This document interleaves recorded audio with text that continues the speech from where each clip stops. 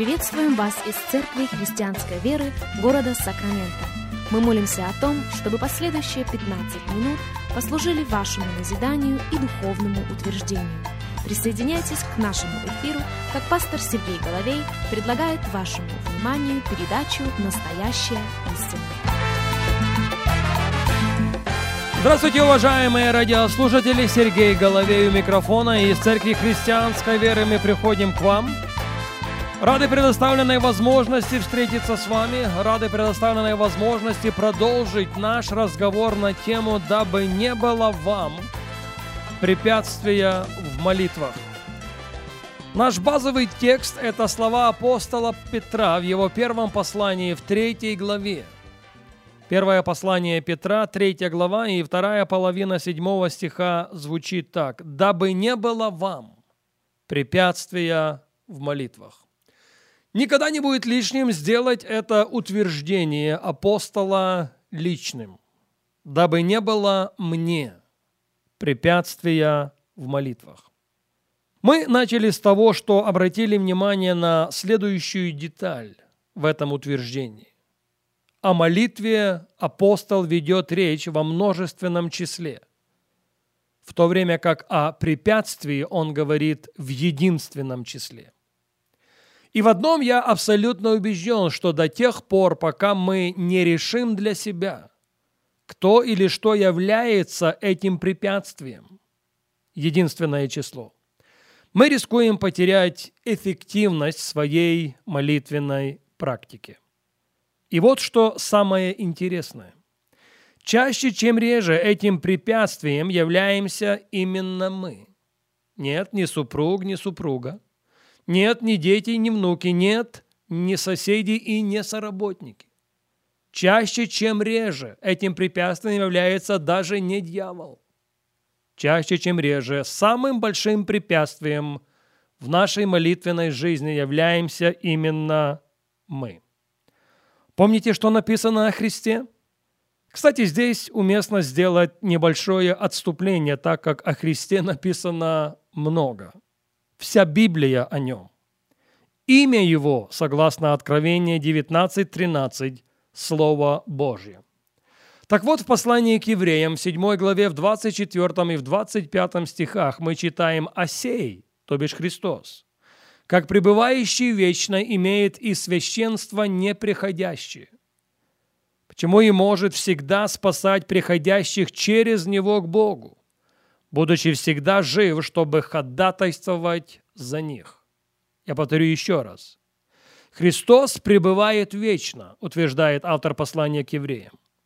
И Христос имеет священство неприходящее. Вот почему может спасать тех, которые через Него приходят к Богу, будучи всегда жив, чтобы ходатайствовать за них. Если у вас есть возможность в своей Библии выделить это выражение или подчеркнуть это выражение, сделайте это. Он жив. Христос жив, чтобы всегда ходатайствовать за нас. Пожалуйста, услышьте меня. Миссия Христа закончилась на Голгофской горе Его смертью и Его светлым воскресением. Но Его священство или служение продолжаются. Я повторю это еще раз. Миссия Иисуса Христа закончилась на Голгофской горе Его смертью и Его светлым воскресением. Но Его священство продолжается. Его служение продолжается. Римлянам 8 глава, 34 стих. Христос Иисус умер, но и воскрес. Он и одесную Бога. Он и ходатайствует за нас. Слышите? Он сейчас одесную Бога, умерший за наши грехи, но воскресший для нашего оправдания. Воскрес, чтобы жить. Воскрес, чтобы жить вечно. Воскрес, чтобы воссесть одесную Отца. Воскрес, чтобы ходатайствовать за каждого из нас.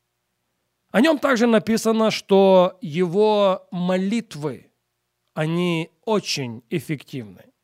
В чем же его секрет? Библия говорит, что он услышан был, и к этому тексту мы обращались неоднократно на наших предыдущих программах. Христос был услышан за свое благоговение. А благоговение – это свидетельство о готовности молящегося убрать все препятствия в молитве, особенно если этим препятствием является сам молящийся. Пожалуйста, запомните это. Если считаете нужным записать, запишите.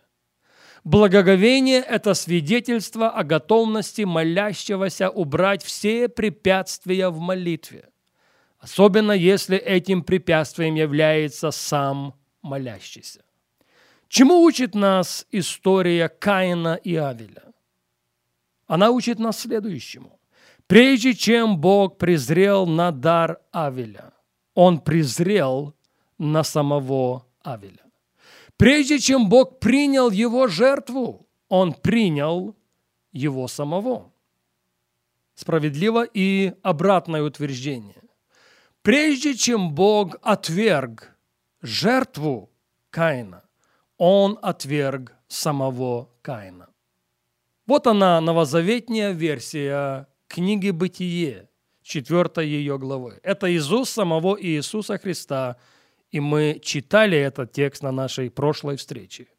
Матфея, 5 глава, стихи 23 и 24.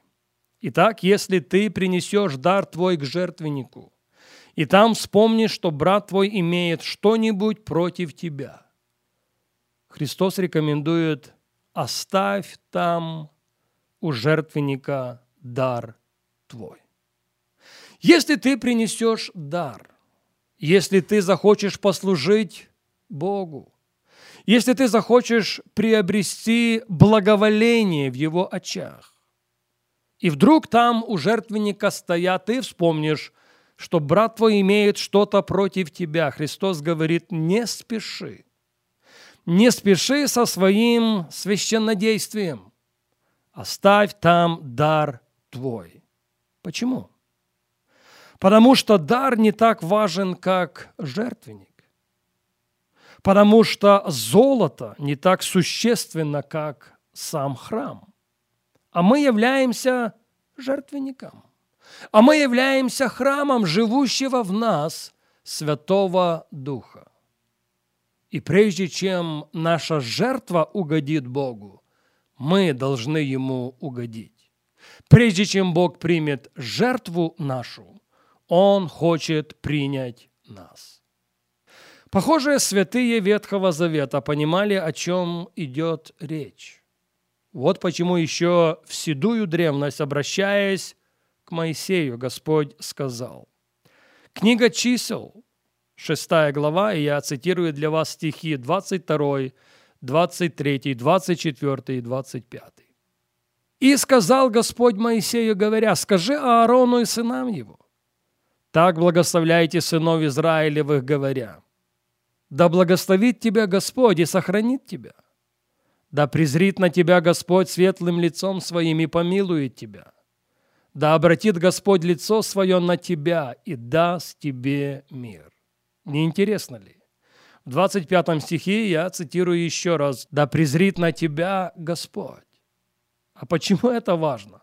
А потому что когда Господь презрит на меня, на тебя, на нас, когда Господь примет тебя, меня, нас, Он, следовательно, примет и то, что мы желаем Ему принести. То, что мы желаем Ему принести в целях, чтобы снискать Его сверхъестественного благорасположения.